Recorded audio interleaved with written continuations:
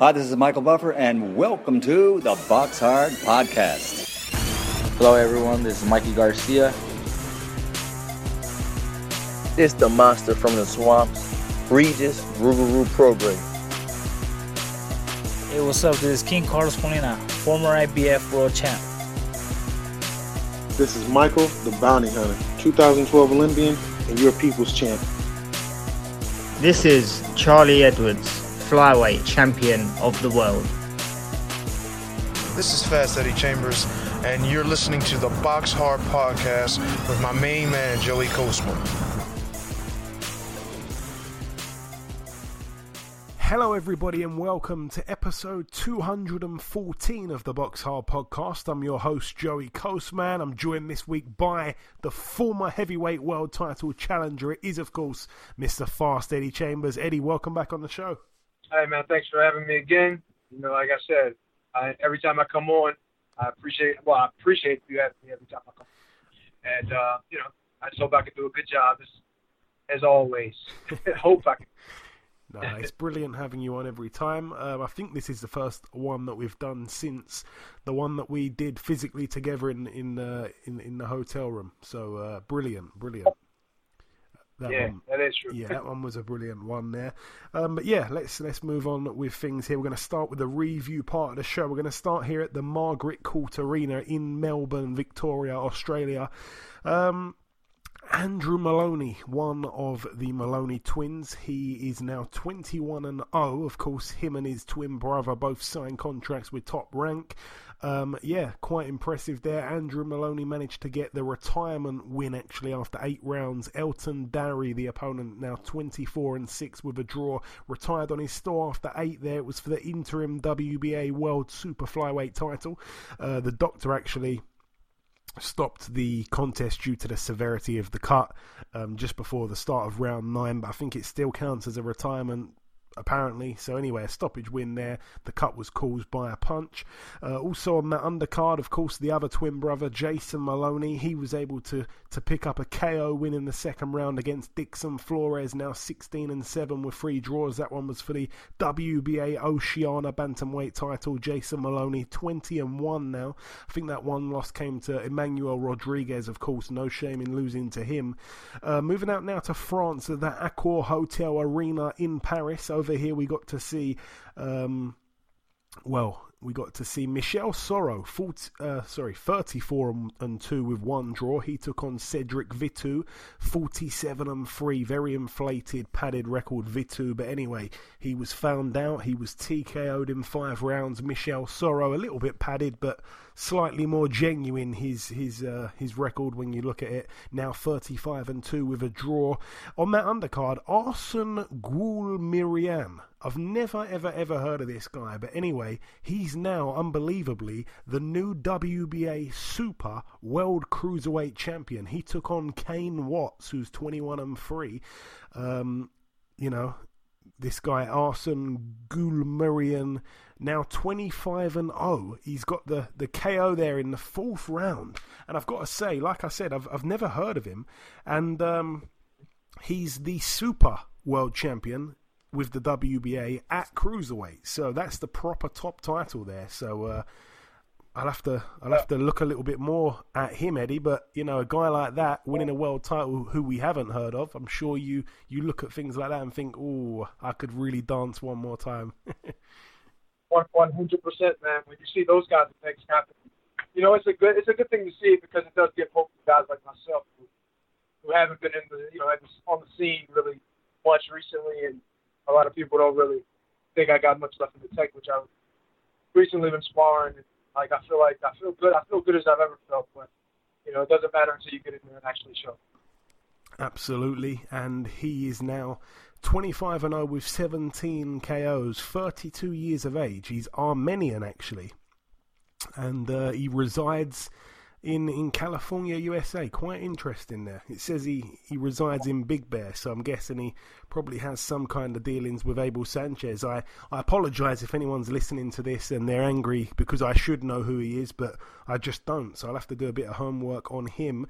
Moving out now to the Olympia in Liverpool, Merseyside, United Kingdom, a bit of a star-studded kind of card this one on the left side of the bill, if you like, but the right side, the opponents, not really on the level of the home fighters, but let's start with it anyway. Rocky Fielding now 28-2. He was able to score a knockout in the second round against Abdallah Pazzi Wapazi, who's now 26-7 with one draw. I love that surname.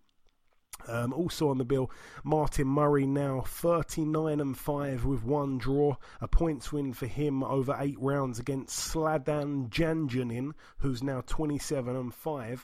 They're talking about Martin Murray against Liam Williams. I think Liam Williams is all wrong for him, but that's another story. Also on the bill, the one kind of good competitive fight, Gerard Carroll. He was 11-0. He took on Jeff Ofori, who's 9-1. Going into the fight, Ofori was able to pick up the win over 8 rounds on points there, so nice stuff there for Ofori. I think that's a little bit of a upset kind of thing. Also on the bill, we got to see former world champion Terry Flanagan. He moved to 36-2, my apologies. It was an 8th round points win against Jairo Duran, who's now 14-7. Flanagan was actually cut himself above his left eyebrow in round 5.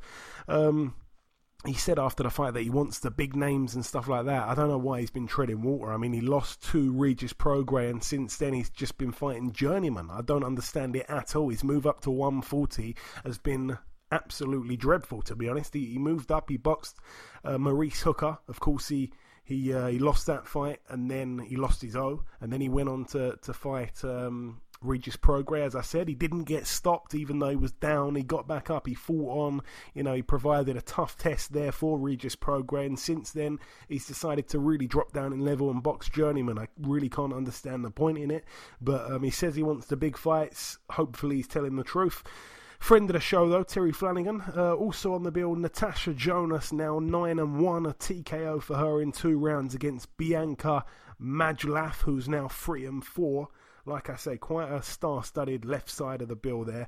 Moving out now stateside to the Salt Palace in Salt Lake City, Utah, USA. Heavyweight contender / prospect, I suppose, Junior Farr, now 19-0, a guy that holds a win in the amateurs, I believe, over Joseph Parker. He was able to beat Devin Vargas, now 21-6. That one was for the interim WBO Oriental heavyweight title. Vargas was down twice in the fight, but lost unanimously over 10 rounds, quite wide there for Junior Farr. On that... Wow. Sorry, go on. One of those guys is... one of my old foes, if you want to say, Devin Vargas. I fought him in the amateurs when I was 16 years old. And he beat me in the amateurs. He was actually a pretty good amateur. I think he was an Olympic ultimate. But I fought him way back. So when I heard his name, it kind of made me kind of chuckle. But yeah, it was just a little history. But he beat me a couple times in the amateurs. But obviously, it'd be a different story as a professional. But go ahead, man. I'm sorry. I don't know. All right. So 2020 version of Eddie Chambers against 2020 version of Devin Vargas. Talk to me, baby. I think just because of the story, then it would be interesting. But aside from the accomplishments, aside from the story, the accomplishments are just like so much, so lopsided. I mean, him as an amateur, he's done great things as an amateur, but as a professional, he's not. So he kicked a little early. Let's just say it that way. But he was a pretty good fighter as a young guy, and I guess like I said, he peaked a little early. But as a professional, it just doesn't make any sense. I guess at this point it would be something interesting to put together, just to have 2 older guys who fight as youngsters fighting. I guess that could kind of be interesting, but who's gonna buy it? Nobody knows either one of them's really at this point. Kind of don't be able to. But that's it. Now go ahead. So what you're saying is you be whooping that ass. Yo, I like the American accent on it. Yeah. I think you have to ask him. And I think he might agree. You know what I mean? But we'll see. No, you look down his record, and when you analyse that loss that he had on the weekend, just put it under the microscope there. Obviously, Junior Farr, this the guy holds an amateur win over Joseph Parker. He's now 19-0 with 10 KOs, but really, it doesn't really look great on paper because he's the only man to have beaten Vargas by decision. Other than that, Vargas has been knocked out in every loss, and that throws me back to March 2018 where Andy Ruiz knocked him out in a round. Dominic Brazil knocked him out in 3 rounds, and there's been a few other opponents at lesser levels that have knocked him out as well. Jason Bergman, Andrzej Warzik, the Polish fighter, and Kevin Johnson back in 2009 stopped him in 6 rounds when Johnson was undefeated a long time ago. That was... but yeah... Leaving that one there. Moving actually down on the undercard. This is quite sad, actually. Super middleweight contender, I guess. Dennis Duglin, friend of the show. They call him, of course, the mama's boy. He gets trained by his mother. He goes into every fight these days saying, if I lose, I'm going to retire. And he actually lost. It's the first time that he's lost for a while. He took on a guy here. I say a guy, excuse the pun. The guy's name is Mike Guy. He actually was able to win a split decision over 8 rounds. So one judge gave it to Duglin by 2, the other judge gave it to Guy by 2, and then the other judge, I believe it was Dan First, he gave it to Mike Guy by 4 rounds. So not quite sure how genuine Dennis Duglin is when he says these things. Quite often he says if he loses, he's going to give away his purse. But one thing that was real funny, I saw pictures of the weigh-in, Eddie, and Dennis Duglin, quite a sharp guy. His beard's always on point, his trim's always on point. He's ripped. Yeah. And then the other guy showed up to the weigh-in wearing a nipple ring and Crocs. I mean, wow. I mean, that made a statement. I even tweeted him just jokingly, Dennis Duglin. I said, man, that guy's got Crocs on. I hope he wins. And then Dennis Duglin replied saying he had a nipple ring too. I'm secretly hoping he wins too. But unfortunately, he actually did win. Yo, that's terrible. That is horrible. It actually happened. That's the worst part. He actually did win. But I reached out to Dennis Duglin just after the fight, and he basically said he's fine. He really struggled to make the weight. I don't think he had much notice for the fight, but he still thought he was going to be too good for the guy, and he was completely flat. He didn't seem to be able to let his hands go, and he felt like he got outworked really by a guy that wasn't on his level. But yeah, he's saying he's now retired, but I take what he's saying there with a pinch of salt. He's quite a trickster, Dennis Duglin, a real character. Moving out now to Germany at the Hall Messi Arena in Sachsen-Anhalt. Over here, Dominic Bozell, now 30-1, a TKO in round 11 against Sven Fornling, who's now 15-2. That one was for the IBO and interim WBA World Light Heavyweight titles. So again, those type of level guys I want to see our very own Anthony Yard in with. So hopefully those fights can happen down the line. This one now took place at York Hall, Bethnal Green, London. Again, I think some of this was on Channel 5. Alex Dilmagani. The fight was, of course, rescheduled with Francisco Fonseca after the first fight. I think Fonseca threw up or something just before the ring walk, so they had to completely scrap the main event at last minute, and it got rescheduled for this date here. It ended up going down as a majority decision after 12 rounds. A majority... I'm really not on my game today. A majority draw after 12 rounds. That one was for the vacant IBO World Super Featherweight title. Dilmagani was cut above the left eye in the 9th round there. But a good performance from Francisco Fonseca. I think he was really, really overlooked going in. On that undercard, we also got to see the brother of Francisco Fonseca, Freddie Fonseca. He got in there with John Joe Nevin, the undefeated Irishman. That one was for the vacant WBA International Super Featherweight title. John Joe Nevin was able to pick up the win unanimously over 10 rounds. Fonseca was down in the 2nd round, but credit to him for getting up and surviving it. And of course, John Joe Nevin, he's had he's had such a stop-start career, Eddie. I mean, I don't expect you to know much about this guy, but this guy, John Joe Nevin, real good amateur, turned pro, had an argument with one of his family members who then broke I think both of his legs, and he was out the ring for over a year and all that while they recovered his legs. I don't think he could walk. I don't think they thought he could ever box again, but hey, these family disputes can get quite messy. Also on that undercard, the son of the promoter promoting the show, Mick Hennessy, of course, the promoter. His son, Mick Hennessy Jr., boxed. He's now 3-0 with 1 draw, a points win over 6 against Richard Baba, who's now 4-7. Moving out now to the Emirates Arena in Glasgow, Scotland, United Kingdom, top of the bill. Let's just start there. Lee McGregor, now 8-0. A split decision win over 12 rounds against Kash Farouk, now 13-1. Of course, somebody's had to go. I think Farouk was the favourite going in, just about. It was for the British and Commonwealth bantamweight titles. Farouk was cut above the left eye. McGregor had a point deducted in round 10 for holding. I have to say, I wasn't scoring it myself. I felt like Farouk had good moments. I felt like McGregor had good moments, but literally everyone I've seen that have posted a scorecard, posted their views on the fight, I haven't seen one person yet, in all this time since the fight took place, I haven't seen one person yet who scored the fight to McGregor. Everyone had it to Kash Farouk. It was a close fight, but, it kind of left a bit of a bitter taste in my mouth after that one, actually, because I felt like Farouk, in the eyes of not just myself, but everyone else, they certainly thought Farouk did enough to win, and of course it didn't happen for him there. The home fighter, if you like, won the fight. Lee McGregor, like I say, now 8-0. On the undercard, we should just give a special mention there to Kieran Smith, now 16-0. He was able to beat unanimously over 10 rounds Vincenzo Bevilacqua, who actually was 16-0. That one was for the WBC International Silver Super Welterweight title. Kieran Smith was cut above his left eye in the very first round due to a head clash, and I think the cut worsened as the fight went on.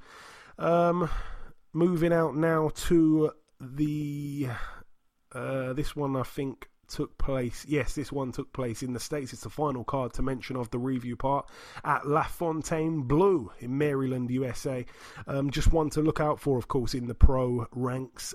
He's known as the Truck, Lorenzo Simpson, now 6-0. It was a unanimous decision for him over 6 rounds. He took on Del Vecchio Savage, who got beaten. Like I say, I think there may have even been a knockdown in that one. Not quite sure. Didn't get to see it, but judging by the scorecards, 60-52.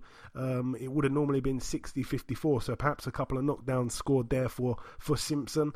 But yeah, still, improving all the time. Lorenzo Simpson, certainly one to look out for. Unbelievable amateur, and I'm sure his pro career will be will hit the heights as well. So all the best to him. But that's really it for the review part. We've flown through it there. It's now time to welcome guest number 1. Ladies and gentlemen, please welcome the undefeated super lightweight prospect. It is, of course, Mr. Keith Hunter. Keith, welcome back on the show, my man. Hey, how's it going? Very good, my friend, very good. We last spoke back in August. It was obviously following on from your last fight, the win over Cameron Crowe. We asked you back on the show this time because your next fight has just been announced. January 10th is the date. New Jersey is the state. And, of course, it happens against Shojahan Ergashev. Keith, tell me what you know about Ergashev as a fighter. I don't really know too much personally. Some of my teammates know him, and the people around me, I just know what I see on TV. And as far as that, I see he doesn't have a jab, and he loads up on he's southpaw, he loads up on his backhand a lot. And he's kind of restricted and limited as far as the moves that he uses.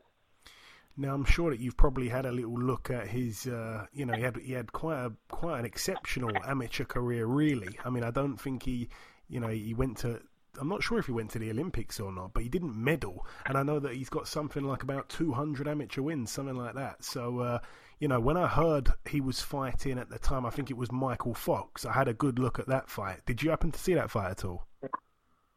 Yeah, that's one I'm looking at really well. Yeah, see, that's a fight, in my honest opinion, where I thought Michael Fox was unfortunate to not get the decision. I actually felt on my card he did enough. Right, but he had the better of the business. Yeah. At this moment, or at that moment. Yeah, and this fight, Keith, it's some kind of eliminator. Am I right? Correct. Is it a final eliminator or just an eliminator? That's an eliminator that will make me mandatory. Okay. Excuse me. It will make me mandatory for a title shot. And that is with which sanctioning body again? I believe WBA. WBA. Okay, perfect. So, because I remember before we did a couple interviews, and I think I may have announced you as a welterweight, but 140 really is the division that you're gunning at. Yeah. So have you kind of been paying attention to the champions? Obviously, we've seen recently some fantastic fights unfold at 140, like Hooker Ramirez, like Taylor Prograis. I think we probably spoke about Hooker Ramirez last time, but Taylor Prograis, what a fight! Did you happen to see it? I really didn't sit down and watch it. I just know the gist of it. Okay. And of course, you and your brother Mike, you're gaining reputations of pretty much fighting anybody. Talking of which, of course, your older brother boxes on the Joshua Ruiz undercard in Saudi Arabia against Alexander Povetkin. Talk to me about that fight, because I know that you probably studied Povetkin just a little bit as well when you found out a fight had been made. Yeah. Man, I'm happy for my brother. They finally given him, the good name fights that he needs and deserves, and it's going to be on the best platform ever, which will be the Zone over there in Saudi Arabia. Under the Ruiz Joshua undercard, they'll be the co-main, and Povetkin 40. He's a little older.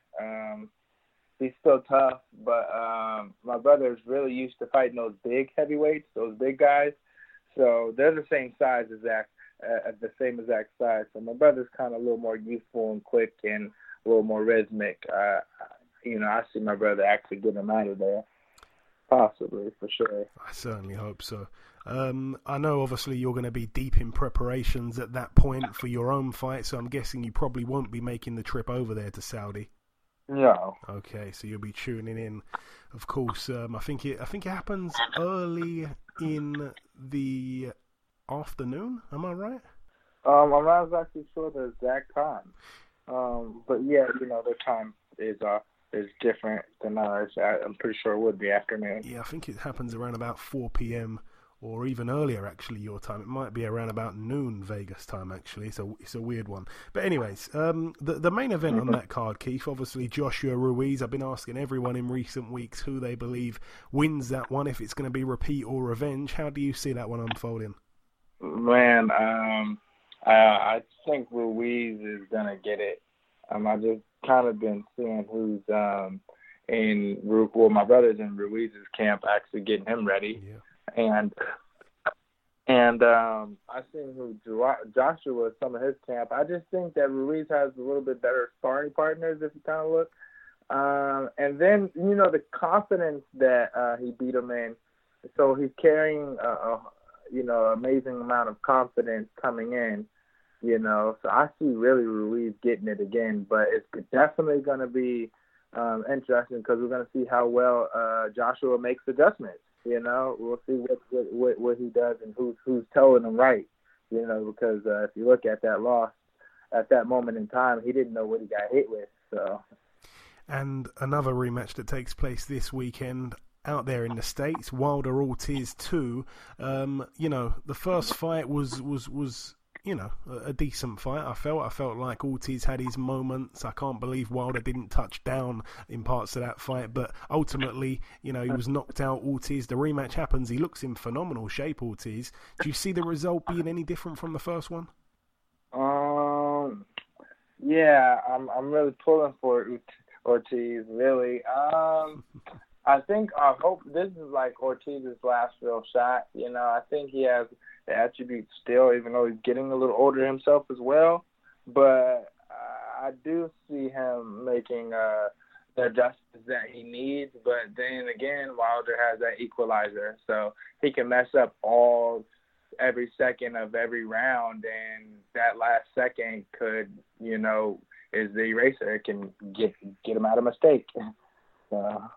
And your own fight prediction, if you have one, Keith. I mean, you said it there. You don't feel like Ergashev really possesses much of a jab, if you like. Obviously, you've got a good jab yourself. You've got a powerful backhand. So does he. Do you see it going the distance, this one? How do you see it? Of course, I don't want it to go the distance. I'm really going to go for the knockout, being that it's on the Showtime and a good platform. So if I get this guy out of here, I'm going to go for it for sure. But again, we're both big punchers, so I don't really know how much of a chin he has. I know my chin is very good, so I definitely don't think it's going to go the distance. But then again, it just may. I think that, it's definitely going to steal the night for sure, because I think like I said, I'm very comfortable with southpaw, so we'll see. We certainly will. And just finally, Keith, just a closing message, of course, to your UK supporters that will be listening, that will be backing you to beat Ergashev come January 10th. What's your message for those guys? Man, I love y'all. I can't wait to be back in London and the UK over there. Appreciate the support, and one love, everybody. One love, everybody. Listen, Keith, it is always a pleasure, my friend. You know that. Best of luck for January 10th in New Jersey, and we'll definitely catch up sometime after the fight. For sure, most definitely. Okay, now it's time for part 2 on this week's show. We usually discuss the news. Ayaz, of course, isn't here, but the news that I do have, Emmanuel Navarrete boxes Francisco Horta, and also on the same card, Jerwin Ancajas boxes Miguel Gonzalez. That one Saturday, December 7th, obviously a top-ranked card there on ESPN+. That one takes place in Mexico, actually. Also, in other news, Sonny Edwards will be boxing for the British super flyweight title against Marcel Braithwaite. Obviously, there's been a little bit of beef between the two. I saw a little clip with Marcel Braithwaite, and he was basically saying, I don't know why Sonny Edwards has been saying no one wants to fight him. I'm up for the fight. He's been talking, and, let's get it on. So I like the attitude from Braithwaite. Hopefully the fight is a good one. It's going to be on a real bumper pack show there. Obviously Dubois on the card, Archie Sharp. It's a real brilliant night of boxing there on the 21st of December in London at the Copper Box Arena, a Frank Warren show. Also, we should mention January the 11th, Jesse Hart takes on Joe Smith Jr., a clash there at light heavyweight. No belt on the line, but I tell you what, that is going to be excellent there. Both men can really punch. Jesse Hart, I feel like, is probably perhaps just a level above, a little bit more clean cut, if you like. Joe Smith Jr., very much a workman-like type of guy. I got a lot of respect for him. I think he was on a building site for many years during his career. Then, of course, he had an excellent, I think it was 2016, where he knocked out a few guys, including when he knocked Bernard Hopkins out of the ring. Great fight there, great fight. Did you want to say something on it? No, I was thinking of Jesse. I used to spar Jesse when he was a kid. He's gotten better, but there's some things that he used to do that if he could, tap back into that. You know what I mean? You don't want to be amateurish as a professional, no doubt about it. But a lot of the things he did as an amateur really had me believing that he had a heck of a future. And fighting a guy like Joe Smith, it should be a good fight for him. It should be something that he can kind of showcase his boxing ability. And he really needs to lean on that more than trying to, get guys out with one punch. You know what I mean? That's, if you have the ability, like, look at Floyd Mayweather, look at guys like that. They make the fight easy. Floyd was knocking a lot of guys out when he was in the lighter weights. But as he moved up, he had to change his style slightly. You know what I mean? He couldn't, you can't go in head first. Not saying he was doing that, but you can't be guns blazing all the time. So I would just like for him to tap a little bit more into what he did, more as an amateur, a little more boxing. Not saying run around, but just just stick to that a little more, especially with this guy Joe Smith, who's punched pretty good.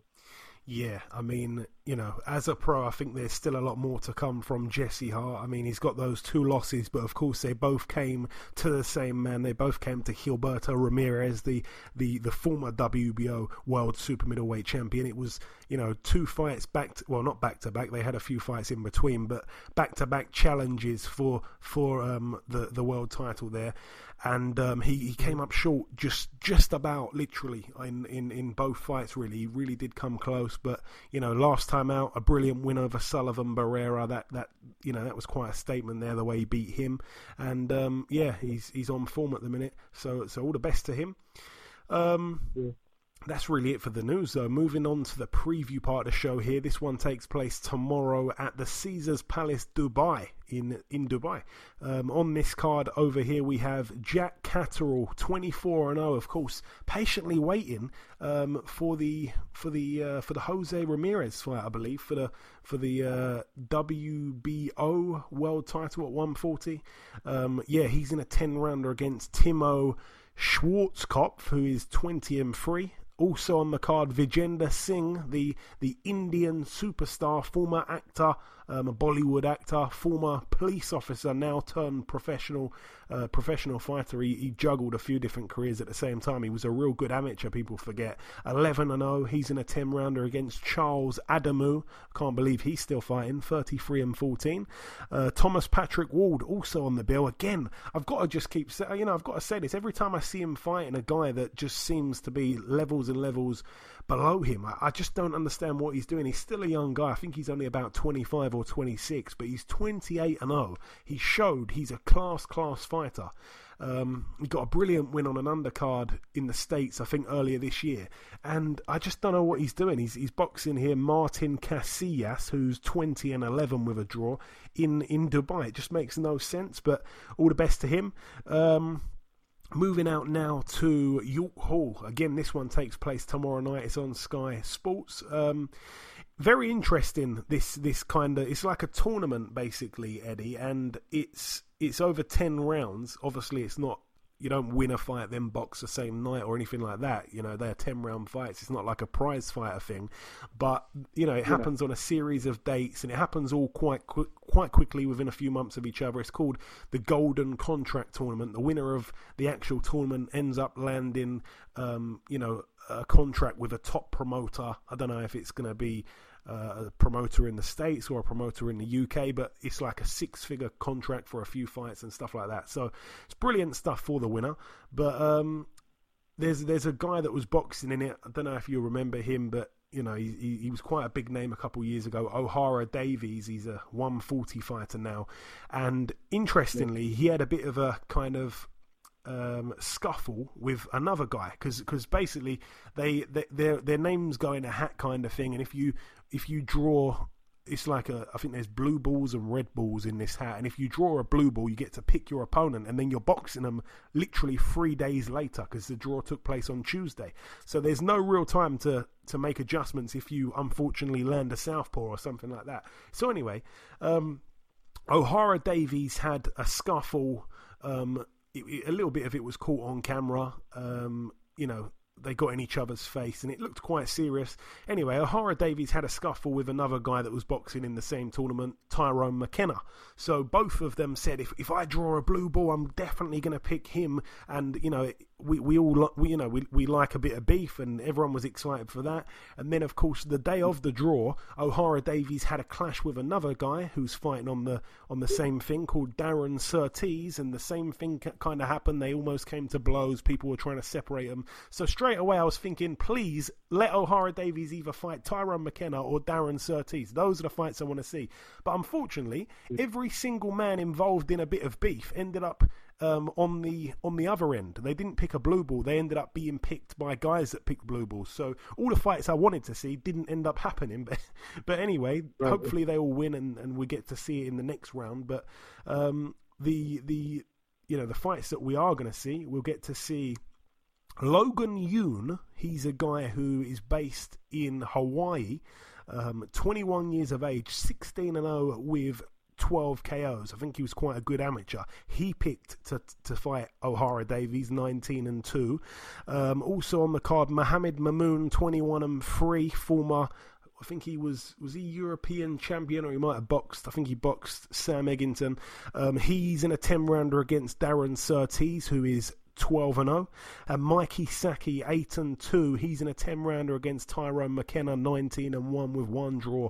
So hopefully the right men win there, and we get to see those juicier fights happen in the next round. But still, definitely tune into that one. Should be interesting. Moving out now to Germany, we have over here Jack Kulkai, 26-4. He puts his WBO European Super Welterweight title on the line against Jamma Saidi, who's 16-0. Tyrone Zoiga also on the bill, 24-1 with 1 draw. He's in a 12-rounder against Yusuf Kangwell, who's 19-3 with a draw. Moving out now to the Echo Arena in Liverpool, Merseyside, United Kingdom. Again, this one Saturday night. It is on normal Sky. On the undercard, Anthony Fowler, 10-1. He takes on Harry Scarf, who's 8-0. Tom Farrell, this one could be quite interesting. Tom Farrell, 17-2, takes on Sean Mashadod, 16-5 with a draw. This one probably fight of the undercard for me, not fight of the card, because I quite like the main event. But Craig Glover, 10-2, takes on Chris Billam-Smith, 9-1. That one's for the vacant Commonwealth Cruiserweight title. James Tennyson, 25-3. He's in a 12-rounder against Craig Evans, 20-2 with 2 draws. Again, that could be real good. And the main event, of course, Callum Smith, 26-0. Some people would say he's the best super middleweight in the world. WBA Super World title on the line, and the WBC Diamond World title. I don't even know if that's a world title. WBC Diamond title on the line against John Ryder, 28-4 now. John Ryder, a guy that is probably the most improved fighter I've seen. Obviously, we all know the story. He was boxing at middleweight. He lost a close decision to Billy Joe Saunders. He ended up boxing for the British title against Nick Blackwell, who, you know, was at the very best British level, and he ended up knocking John Ryder out. And then, of course, since John Ryder moved up in weight to super middleweight, he's been absolutely destroying everyone. So he's on a real run. The form is with him. Callum Smith, you know, I'd also say the form's with him. He's looking really good at the minute. Obviously, a brilliant win over George Groves. That's a tough fight. We've gone to the predictions on it, actually, and I should have been ready with those, but the listeners have gone with a Callum Smith KO. I'm actually going to go with Smith on points. I've got to favour Smith. I really like John Ryder. I'd love for him to win the fight on a personal level. I mean, both guys are friends of the show. I get on a lot better with John Ryder. John Ryder, you know, I'm just proud of him for the way he's turned his career around. You know, he's been in so many 50-50 fights back to back, and he's been destroying his opposition. So I'd love to see him do it. It certainly is his moment, but you know, he did say to me on this very show beforehand, you know, when he was going to be in line to box the winner of Groves and Smith, he said, to be honest, I'd rather box Groves because Smith is just too big. And Groves, of course, was the favourite for that fight, and he ended up losing that fight. So here he is. He knows he's got a big size disadvantage. The thing with Callum Smith, though, I think it will be quite competitive, because I think Callum Smith won't be overly worried, and when he's not overly worried about his opponent, sometimes he can be a little bit lackluster. So I'd be quite surprised if he gets him out of there.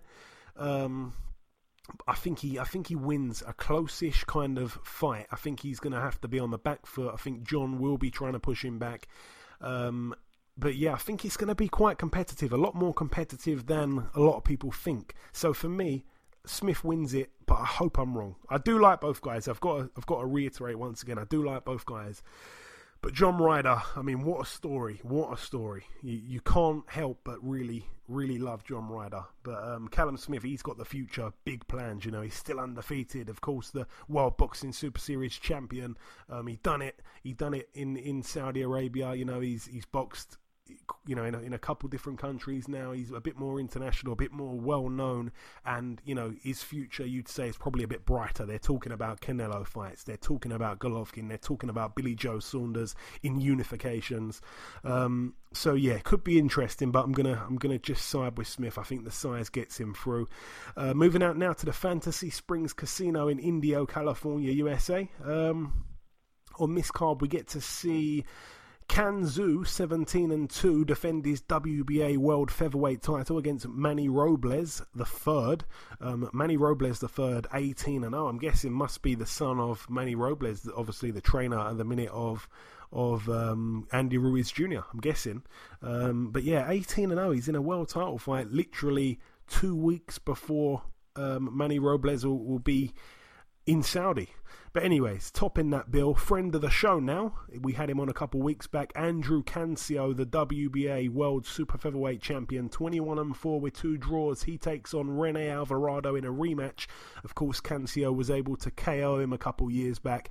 Alvarado, I think both men have moved up in weight and really improved since the first fight, so hopefully Cancio wins again. Hopefully he gets another nice knockout and he has another brilliant fight after this one. But you know, it should be more interesting because, like I say, both men have improved, not just Cancio, who's got an interesting story. He actually decided to quit boxing and go back to his day job, and then his kids begged him to return to the ring. Very, very odd. Most of the time, your kids would be saying, I don't want to see you fight, but they said, we want to see you fight, and he came back and ended up winning a world title, so can't help but side with him.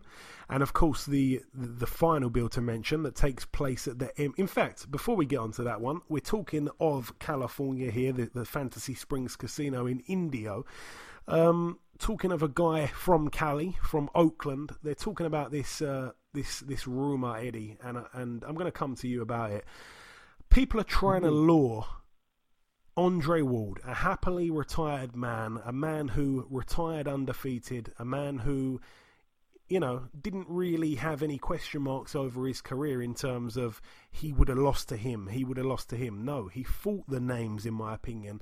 You know, he went through the weights. He did well at super middleweight. Obviously, he won the Super 6 tournament, beating the likes of Carl Froch and stuff like that. You know, he moved up to light heavy where, in my honest opinion, he probably shouldn't have even been up there. I think he was giving away too much size. He boxed Kovalev. Yeah, I thought he lost the first fight, and I think he was a bit fortunate to get it. But of course, in the rematch when he was able to stop him, that just rubbed it out for me. You know, he established himself as a true champion at 175 as well. Now, yeah, they're trying to lure him out for this possible Canelo fight.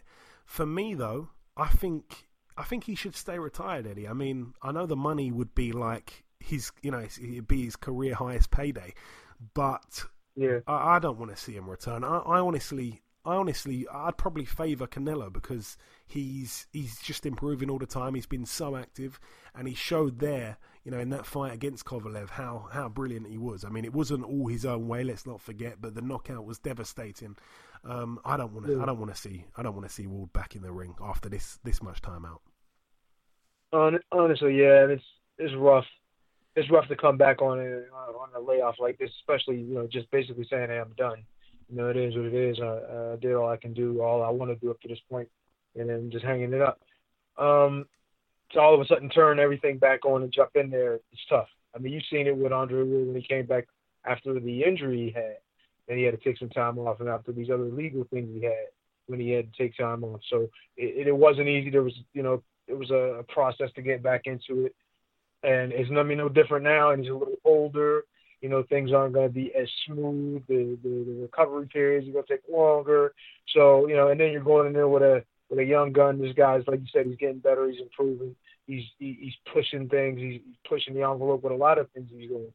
And it's really, really tough to get in there on your first fight back, especially. Now, I'm not saying that that's how they're going to do it. Maybe they're going to decide to allow Andre to come back and get a couple in real quick and then throw the fight together. But in reality, it'll be, he's not going to be in there with no elite competition right off the bat anyway, if he was. So how is he really going to prepare for someone like Canelo? And to get mentally prepared for that. You know what I mean? I know everybody's talking about the money, and that is important, but the one thing that's good about Andre Ward is he got his wits and his mind still about everything is still good. You know, you don't want to go into a fight with, you know, like this, and all of a sudden now you're getting banged around. You know what I mean? It's not worth it for that. Now, obviously, like you said, the money is going to be crazy. It's going to be the biggest payday by far that he's ever had, and probably bigger than anything he's going to get. You know what I mean? Unless he moves up the heavyweight and fights something crazy up there. But other than that, it's going to be the best he can hope for. So, I mean, it's kind of, what do you decide? What's more important to you? You know, if he's not hurting for money, he's got plenty of different jobs. He's doing a lot of commentating. He's everywhere. You know what I mean? He's doing a lot of things. So I don't know that he needs that money. I mean, it'd be nice to have a little extra, but does he really need it? And if so, I mean, if he just wants it, is it really worth risking health, you know, life and limb, just to get back in there and do something that you're basically done with? I don't know. You know what I mean? You know, my situation is probably a little different than his. If I come back, it's because, not saying I need money, because I'm fine without having a lot, but it would just give me more freedom. He has that freedom. Does he really need to put himself at risk of anything just for one more shot at it? I don't know. It just depends on what he wants. Yeah, I mean, I think of him as I kind of do the likes of Joe Calzaghe. You know, how Calzaghe retired undefeated, 46-0, you know, the best in his division. For lots and lots of time after that, everyone wanted him to come out of retirement and box Carl Froch, because Carl Froch was talking smack about him and stuff like that. And you know, we never got that fight. And you've got to respect Joe for saying, do you know what, it's not worth trying to come back and lose my O after I've been sitting on the couch, if you like. Not saying that Andre's been sitting on the couch, but I don't want to see him, you know, turn up and risk his undefeated streak. He's almost been out the ring 3 years now. So for me, he should stay behind the mic, stay the other side of the ropes. So that's just what I think. But what do I know? Yeah, I think. I mean, I wouldn't say that. Oh yeah, I mean, he couldn't come back and do well. Oh, no. But I would have to agree with you. I mean, if everything is good and you don't need anything and there's no real reason to do it, then don't. You know what I mean? So let it go. Yeah, I agree. And the final bill, like I say, at the MGM Grand in Las Vegas, Nevada, USA, Marcellus Wilder, the brother of Deontay, his record 5-1. He takes on Dustin Long over 6 rounds, 2-1 with 2 draws.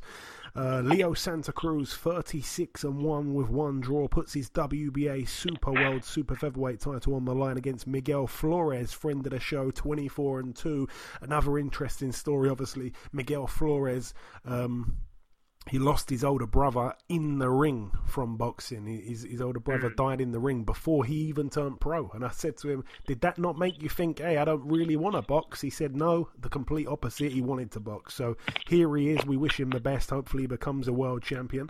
Also on the bill, Brandon Figueroa, 20-0. Of course, the younger brother of Omar Figueroa. He puts his WBA World Super Bantamweight title on the line. He was upgraded from the interim champion to the full champion recently. He puts it on the line against Julio Ceja, who's 32-4. Remember, Julio Ceja in his last fight was beating Guillermo Rigondeaux on the cards until Rigondeaux came from behind and knocked him out. So that could be quite interesting. Another brilliant fight on the card, but for no belt on the line at bantamweight. Luis Nery, 30-0, the Mexican, very, very good fighter, young fighter. 12-round fight against Emmanuel Rodriguez of Puerto Rico, 19-1. Again, Rodriguez's only loss came to Naoya Inoue, so brilliant fight, that one. I love that fight there. And of course, topping the bill, Eddie, I've got to come to you on this one. The rematch, Deontay Wilder, 41-0 with 1 draw. The draw, of course, to Tyson Fury. He puts his WBC World Heavyweight crown on the line against Luis Ortiz. King Kong, 31-1. Of course, the one lost to Wilder. How do you see it unfolding? And also, do you think that Wilder will get to 49 wins without losing a fight like Rocky Marciano? But that's another thing. Talk to me about the fight. Well, we'll talk about that after. But yeah, Ortiz, he obviously did well in the first fight.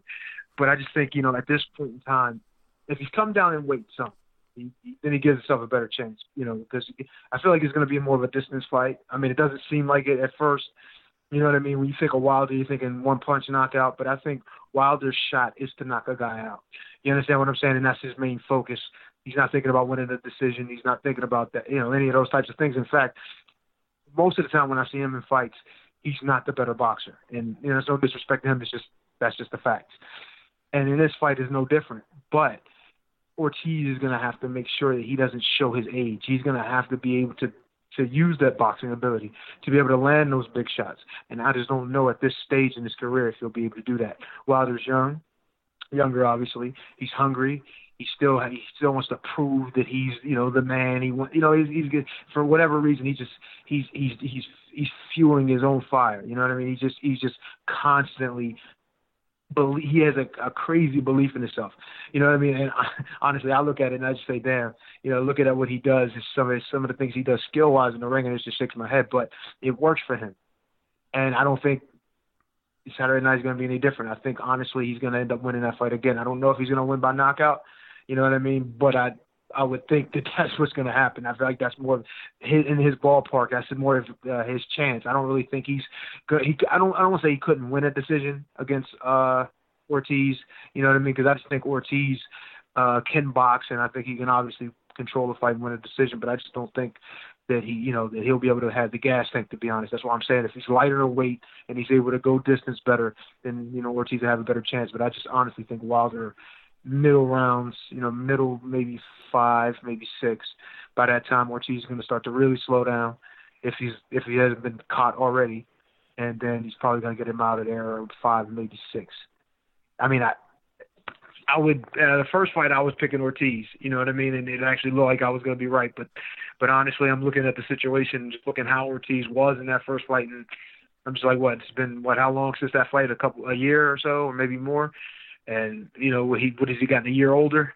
You know what I mean? And his skills are maybe still there. His power maybe still there, but he's still a year older, maybe a little slower. And maybe not. And obviously, if he's going to be in there heavy again, it's going to end up being a very similar situation or probably even worse for him. Yeah, it's been a year and 8 months, I believe, since that first fight. But, I agree with what you're saying. Just real quick, I forgot to mention the Luis Nery and Emmanuel Rodriguez fight. We went to the prediction league on that. The listeners, very, very close. It was 34% going with Luis Nery on points. I'm going to go, by the way, Luis Nery by KO. I'm going to also have to hit up Ayaz, who, by the way, isn't with me because he's just randomly flown to Germany without telling me. But Luis Nery by KO, 33%. Rodriguez on points, 33%, but just passed there by Luis Nery on points, 34%. So just 1% there, for getting Nery on points over the line.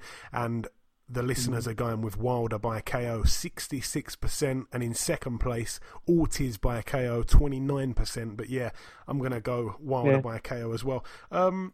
You're right about this. We don't know how old Ortiz is. One thing I will say, since that Wilder fight, I mean, he knocked out Razvan Kajanu in 2 rounds, but other than that, he went 10 rounds with Travis Kaufman till he stopped him out knocked him out in the last round, the 10th and final round. And then in his very last fight back in March this year, he went the distance with Christian Hammer, a man that I think Fury stopped in about 5 rounds or 8 rounds, I think it was. So, he hasn't looked that impressive since then. So to say that he's going to, massively improve, the only difference I'm seeing is he looks in phenomenal shape all of a sudden, and he's got a bit of hair. Yeah. He's got quite a nice that's different. Yeah. Well, I mean, and the hair might help, but no. But anyway, seriously, him being in better shape and lighter gives him a better chance. Yeah. Even if he hasn't looked good against other guys. If he's in there with a guy like Wilder, and he can just continue to box. And if you look at Tyson and what Tyson did with Wilder, he wasn't doing a whole lot of craziness. He was just boxing.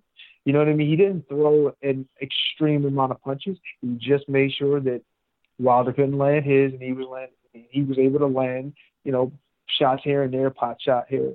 You know what I mean? Little counter shots, things that offset Wilder's offense and his wild shots and things that he normally does, his unorthodox style, and he just kept him at bay. He kept him under control. If you can do that, you can still win a boxing match. Like, there's nothing wrong with Ortiz getting in there and boxing Wilder to a decision. But I don't think in his mind that's what he's going to be looking for. I think just as Wilder's looking for a knockout, so is he. And that's where the problem lies. If he goes in there looking for a knockout, he's going to be available to get knocked out. And that's Wilder's chance to win. And Wilder, and it's crazy. Wilder's been a champion reigning for a while now, right? And he still has that has to knock you out kind of thing. Because if he doesn't, I feel like most of the guys who are anywhere near elite is going to be outboxing him up to the time he catches you. You understand what I'm saying? So with Ortiz, he has to think about, look, let me just stay alive in here. Let me just keep touching this guy, putting my hands on him. You know what I mean? Not too much, just enough. And make sure I stay defensively conscious, keep my legs under me, and not get too crazy. You know what I mean? And Tyson Fury put out the blueprint. If you can stick to it, you have a shot. Just don't let him hit you with that right hand. And if you can figure out how to stop it, then maybe you have a chance to win. But, I don't know. Like we said, Ortiz is a proud man. I'm this, I'm going to dominate you. No, you can dominate in other ways. Forget the knockout. Go in there and try to win a boxing match. Yeah, we'll have to wait and see. But no, it's a decent fight. I'm not like counting down the hours because I feel like he had such a big moment against Wilder, and still Wilder somehow stayed on his feet in the first fight, and he knocked him out in the end. So I mean, we'll see. A little bit of. Go on. Yeah, I mean, I don't want to say home cooking because I don't even know where to fight with. I don't even remember. I don't even care. But with Wilder being the man, you know what I mean, and them wanting the fights with him with Anthony Joshua or now Tyson Fury, they want those fights still to happen. So you got to make sure that whatever you're doing, you got to do it well. Like if he's going to win a decision, he's going to have to put hands on him. He's going to have to control. He's going to have to make sure that Wilder doesn't have a chance in the fight. You know what I mean? At all to win a decision. And even then, we didn't see some crazy decisions. But I'd rather that than him get caught with something stupid and get knocked out. You know what I mean? If I'm a backer of Ortiz, so you know what I mean. He just really has to, like I said, he has to keep his feet under him. You know what I mean? Hopefully he's lighter and he's in good shape and he can win a boxing match. But but like I said, I'm going Wilder in middle rounds because that's just the way it seems like it's going to be. Yeah, Ortiz has said, I think this week, that he's got his plan, and his plan, he didn't really discuss it or break it down, but his plan is that it's going to work, and I'm going to end up stopping it, before the final bell. I think we all probably agree with that he will end at some point before the final bell. I don't think it does go to the distance in any crazy world, to be honest, Eddie. Sometimes you see two punches in there, but sometimes you see two punches in there together, and you say, there's no way this is going to go the distance. But I think pretty much every Wilder fight, it's so hard to ever see it going the distance, and that's why he's only been the distance. I think is it 2 times in 42 fights? Yeah, twice. And that was obviously Fury and the first Stavern. Was it Stavern? Yep. That's it. So it is what it is, man. It is what it is. But yeah. Of course, we'll be tuning into that one. Sky Sports are really delivering this week. Like I say, don't miss any of it. Friday night for the Golden Contract Tournament at York Hall. Saturday night for the John Ryder and Callum Smith card in Liverpool. And then, of course, the early hours of Sunday, the Wilder card. Again, it's all on Sky. So 3 shows in a matter of about 30 hours, something like that. So lots and lots to get involved in. Just before I let you go, Eddie, I just want to quickly sign you out. As always, I really appreciate you coming on and filling in for Ayaz. It's always brilliant. Our listeners must love it because you talk a lot more sense than anyone that comes on this show, so I appreciate it. Thanks, man. I appreciate it. I never have a problem coming in, man, helping you out if you need me. Even if just wanted me to come along just to talk some crap like you do here a little bit. It's no problem. I enjoy it. You know what I mean? I really appreciate you having me on. Thank you very much, Eddie. A very frequent, regular panelist of the Box Hard podcast. But that is everything. Just before we wrap up part 2, the final thing to do, of course, is to welcome our second and final guest. Ladies and gentlemen, please welcome the former 4-weight world champion. It is, of course, Mr. Nonito Donaire. Nonito, welcome back on the show, my friend. Thank you for having me. It's always a pleasure, Nonito. It seriously is. We last spoke back in September. Obviously, it was the build-up to the Inoue fight. That's really the only place to start. Thursday, November 7th in Japan. Not only one of the best fights of 2019, but arguably one of the best fights I've ever watched live. Unbelievable fight. Please talk me through it from your point of view. Well, in the beginning, Inoue tried to come at me. I felt that he was a little bit aggressive coming in, and I think that I established myself early on, the power as well as my demeanor, that I'm here to stay, I'm here to fight, and I think he kind of got that respect and got that energy from me, and so he started to change a little bit of it, try to use more jab and more movement, and I can't really quite remember everything else, but I remember hitting him and one big left hook, and he started bleeding. And then he caught me good in the mid round of the fifth, I think. Just pretty much mainly this. All just going on in my head was just, I'm going to take whatever you can dish out, and I think he was pretty much the same thing, One thing that really truly surprised me was how tough he was. He was incredibly tough I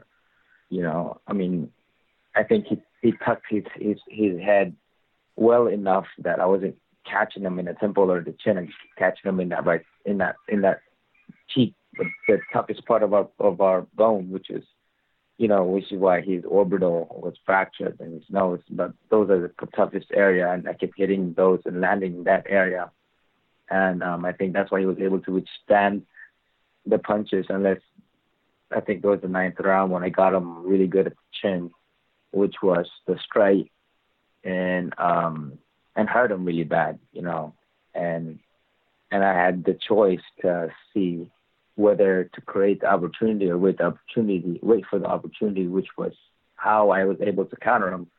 And at that moment, I decided to see if I can get him to throw that same punch where I can counter him again, and I thought that would end the fight, but he was smart enough to not do it, and lost my chance in taking him out. And then in the 11th round, we're just,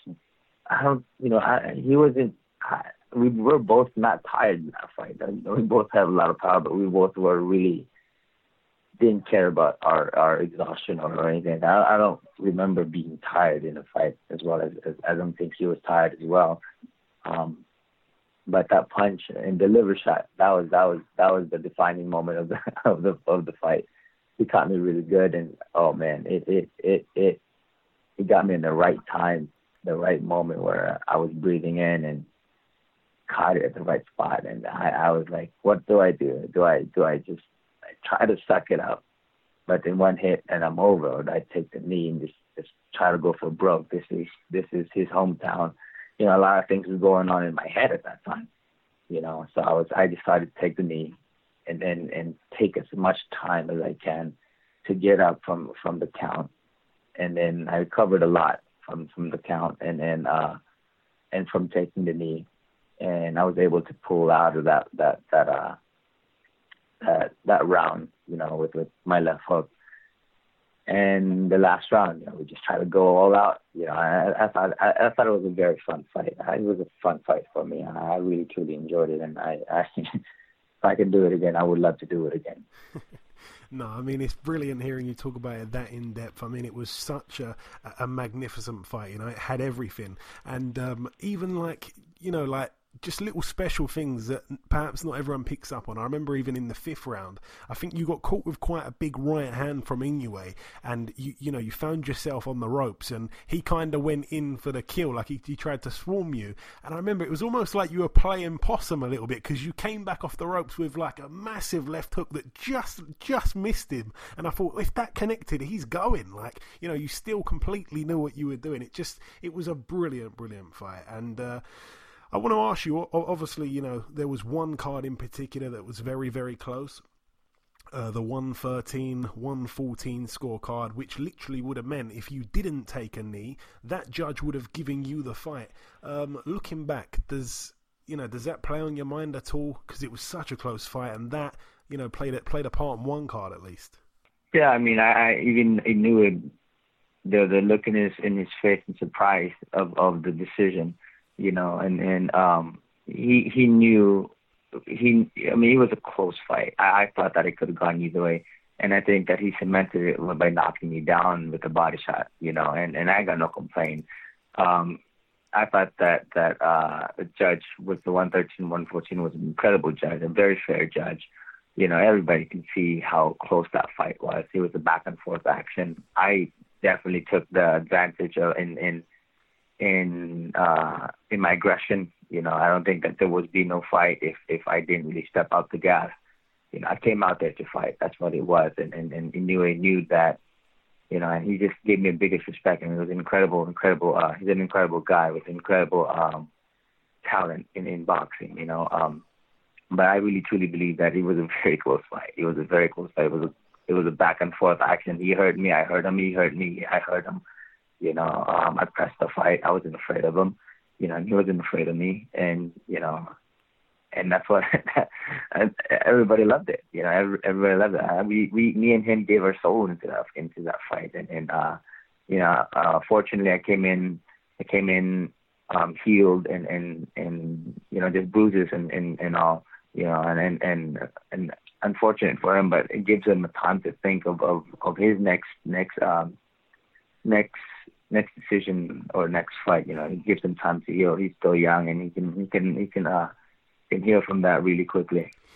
For me, I'm just grateful. I've been in this game for such a long time. I think my skin and my bones gotten too thick where I get bruised, but that's pretty much what I get in fights now.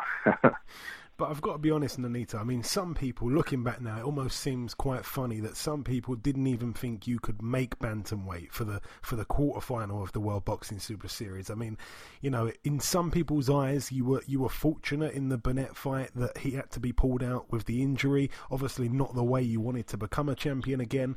Then, obviously, the Tete fight where he pulled out a few days before your fight. You ended up boxing Stephen Young, a guy, that just wasn't nowhere near your level, really. You showed us that with a brutal KO. You couldn't have really had an easier route to the final. And then when you got there, people were expecting you to get blasted out in a couple of rounds because this guy was, he was invincible. He was a monster. Do you take credit? Do you take a lot of credit in yourself, a lot of pride in yourself with the good performance, or are you disappointed with the fact that you didn't get the win? Like, where are you on that? Because they're both kind of polar opposites. How do you sit on that? I'm both on that. Yeah. I'm both. I'm very disappointed because I trained hard and I have the confidence that I was going to beat him. I had the confidence that I was more powerful than him. I had the confidence going in there that I was going to surprise everybody. At the same time, I'm really proud of myself because no one really gave me anything, for this fight. No one really thought I was going to be something. And the whole world knows now that, I'm not a pushover. No, not the monster not a monster can devour me. I can fight in par with the monster. So that's just how I am. I'm here to stay, and I love the game, and I'm gonna continue to train harder. With the right motivation, like I did in the tournament. I feel really good. But at the same time, as in your question, I'm in both sides on that. Yeah. I wanted it so bad, and I felt confident that I was going to take it. And at the same time, I'm proud of myself. Everybody's proud of me, my whole team, and that's what matters a lot to me. And I want to ask you, what was his power like? Again, we're hearing that his power is just absolutely frightening. But what is it like matching it up, I suppose, in some mythical pound-for-pound way to the likes of a Nicholas Walters or someone like that? Walters was a lot bigger than I was. And I think that, he caught me. I think Walters really caught me in the back of the head or behind the ear. And that's what hurt me most, It's we're very vulnerable. In comparison to the guys on my weight, I would say he's similar to Dick Darchinyan, the second fight where I was very sick and I was taking all the punches, and I was, it has a similar feeling of a heavy punch, strong. He just has more speed, it comes down to it. But I think that it had a similar effect or similar power as Victor Chinin, where there's a bit of a push, and at the same time it's similar to mine, where there's a bit of speed into it. So I'm not sure of that. But I felt during that fight that I was never gonna go down. At least at that, perhaps it was my pride, but I took the punch. Like you said, in the 5th round, I took it. It rocked me really good, but I was never out of my head. You know, I was still kind of planning to throw a left hook, you know, in my vulnerable state. But and that's why we're very. It was fun for me. It was just a fun fight for me, and again, I'd love to do it again. And either during the fight or it might have been just after the fight, I can't remember now, but the commentator on the UK telecast, he said something along the lines of, if this is the last time we see Nonito Donaire in the ring, then what a career he's had. And I couldn't help from just thinking, hang on a minute, if Nonito Donaire at this age has just had a super competitive fight with arguably the best pound for pound fighter in the world in some people's book, then that surely means Nonito could probably still beat the hell out of tons and tons of other fighters. So, you know, I was going to ask you, are you considering retiring on that? But it sounds like absolutely not. No, absolutely not. Yeah, you know, why waste my moment in time in here? And I believe that I'm given time. I'm given this talent. You know, why take it away from me? You know, again, for me, one of my beliefs is I don't want to sit in a rocking chair when I'm 9 years old and thinking, man, I should have given another fight or 2 more fights or perhaps 10 fights or maybe 20 fights, you know, whatever it is, whatever where it's safe for me and where my family says that I'm okay still, I'll continue to fight. And I'm sure you heard the news of your former opponent, Ryan Burnett. Obviously, he did box one time since losing to you. He got a win, but, you know, other injuries that he's picked up in training and what have you have now forced him to retire prematurely from boxing. Have you got any words of support at all for Ryan, a guy that I know you kind of grew close to around that fight that you guys had? Well, I wish him the best in life. You know, we find our path and we make those decisions and we own up to this decision, and, you know, I wish him that he finds the success that he's looking for in terms of life, in terms of career, and whatever it may be. I wish him the best with everything. And obviously there was the kind of well-documented story about how you, again, for those that may not know, I want you to just tell them, you'd promised your boys that you'd be taking the Muhammad Ali trophy home for them. Basically, from my understanding, because I think someone tweeted something earlier today or yesterday that was quite wrong and you corrected them, you know, you basically asked Inoue, is it okay if I take this trophy home, because I wanna keep that promise to my boys, and that is what happened. Am I right in saying that? Well, before the fight, I was very confident in beating Inoue. It was just one of those things that I felt, and I can see a lot of the things that he did, and, you know, I show up for that fight. I promised my boys that I'm going to bring this trophy. I'm going to bring this trophy, and you know, when you wake up in the morning, I'll be here. That's my promise, you know. And Papa never lies, you know. So I said that to my boys, and then after the fight, you know, I actually cried. I cried because I fell short on my promise. You know, it was the first time I cried after losing the fight. You know, I really wanted that fight so bad, and then I cried. You know, and so I asked their team and Mr. Honda and everybody else, you know, and even Inoue after I saw him, that if I can take the trophy for at least one day, I promise my kids that I'll bring it to them when they wake up in the morning.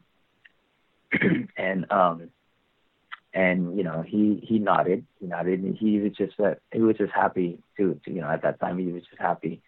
So whatever I said, he's like, go for it, whatever you need, you know.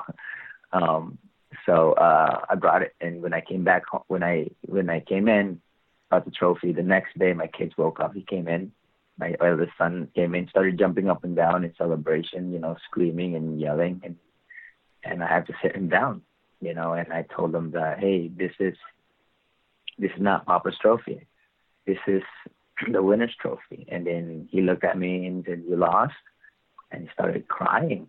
You know, and you saw the video in my social media. He just started crying. You know, and I felt bad for him, but I just told him that sometimes when you give your all, that's all you really need to do. Sometimes you win, and sometimes you won't win. You know, sometimes you lose, and you got to keep your head up. You know, that's just part of our life, that we just move on from it. But one thing that I want to tell you guys is that when I promise something, I'm going to go through with the promise. And this is the trophy. And I said I was going to bring it with you so you guys can see it. And I brought the thing. You know, I was just kind of teaching my kids that your words is golden. Your words is a very important part of being a man. And when you say something, you have to do it. You know, and I brought it to my kids, and you know, and then I just did another video to congratulate Inoue after that, because he, you know, I was grateful that he allowed me to bring it. And I just said to my kids, I said, "Congratulations, Mr. Inoue," and that's what they did. You know, and you know, and that's how it happened. I tell you what, Nonito, man, you're an amazing man. I promise you, man. And honestly, you know, your sons should never be upset about you losing, because I tell you, man, you proved once again you're still a top fighter, and you have been for years, man. Honestly, one of the coolest people I ever speak to. But coming down to the last couple of questions, Nonito, man. What do you want to do next, and at what weight do you think you'll be campaigning at? Well, you know, I'm going to take Richard's advice and see where I can go. I mean, 118 is never a problem for me. You know, we have a way. I'm tall enough for 126 as well, so we have whatever it is that gives us the opportunities for a bigger fight. You know, and as well as 18, I'm still going to campaign to be the undisputed champion of the world. I mean, this is why I'm still motivated. This is why I'm still fighting, because that's something that I have not obtained in boxing. I will obtain it one way or another. And this question came in on Twitter from a regular listener, at Ricey_SUFC. Basically said, are you going to be staying at bantamweight or perhaps going back up towards featherweight? You kind of answered that there. And he also adds on, who would win in a singing contest, you or Carl Frampton? Carl's not going to challenge me. That's just it. Carl's not going to challenge me. He knows it. I'm going to take him to Vegas. I'm going to watch his fight. I'm going to take him to a karaoke, and then we'll probably perhaps put it on video. And I'm going to make Carl submit that I'm the better singer. And just finally, Nonito, man, obviously you've got a whole heap of supporters here in the UK. What is your closing message just before the interview ends to your supporters that will be listening to this interview from over here that are behind yourself? Well, I just want to thank all of you guys out there, you know, for all the support. I'm glad that you guys enjoyed the fight, you know, and sometimes when you look at fights like that, it gives us an understanding that life sometimes is a difficult thing, you know. But when you give everything that you got, you know, there is really nothing left for you to wonder if you had or if you did anything. There's no coulda, shoulda, woulda, and I think that life should be taken that way, and it means to give it all you got, you know. In that fight, that's exactly what I did. But hopefully that you saw the soul of me inside that ring, giving it all, and I hope that all you can do for yourself is to give it all in whatever you guys are doing. But again, I appreciate each and every one of you guys, and boxing is alive, and it always will be, but because of you guys. So I am truly grateful for your support and loving boxing the way you guys do. Thank you. Nonito, as you know, my friend, we love you on this show. Thank you so much for your time once again. Congrats on an epic performance, and I wish you the absolute best for the future. We'll for sure speak again real soon. Yes, thank you, brother. I appreciate it. You have a wonderful one. Okay, and this wraps up episode 214 of the Box Hard Podcast. I've been your host, Joey Coastman. The former heavyweight world title challenger, Eddie Chambers, has been with me for the duration of the show. A massive thank you to our two guests on this week's show, the undefeated super lightweight prospect, Keith Hunter, and of course the living legend, the future Hall of Famer, the former four-weight world champion, Mr. Nonito Donaire. A massive thank you to all of you guys, as always, for listening to this week's week's podcast and all the rest. Remember to tell a friend to tell a friend. The Prediction League is back this week. Ayaz has sent me his predictions. He backs Smith to beat Ryder by KO. He backs Wilder to KO Ortiz, and he backs Neary to beat Rodriguez on points. So his picks are exactly the same as you, the listeners' picks. But that is about everything. Enjoy your weekends, people. Stay safe, and we shall see you all again hopefully next week.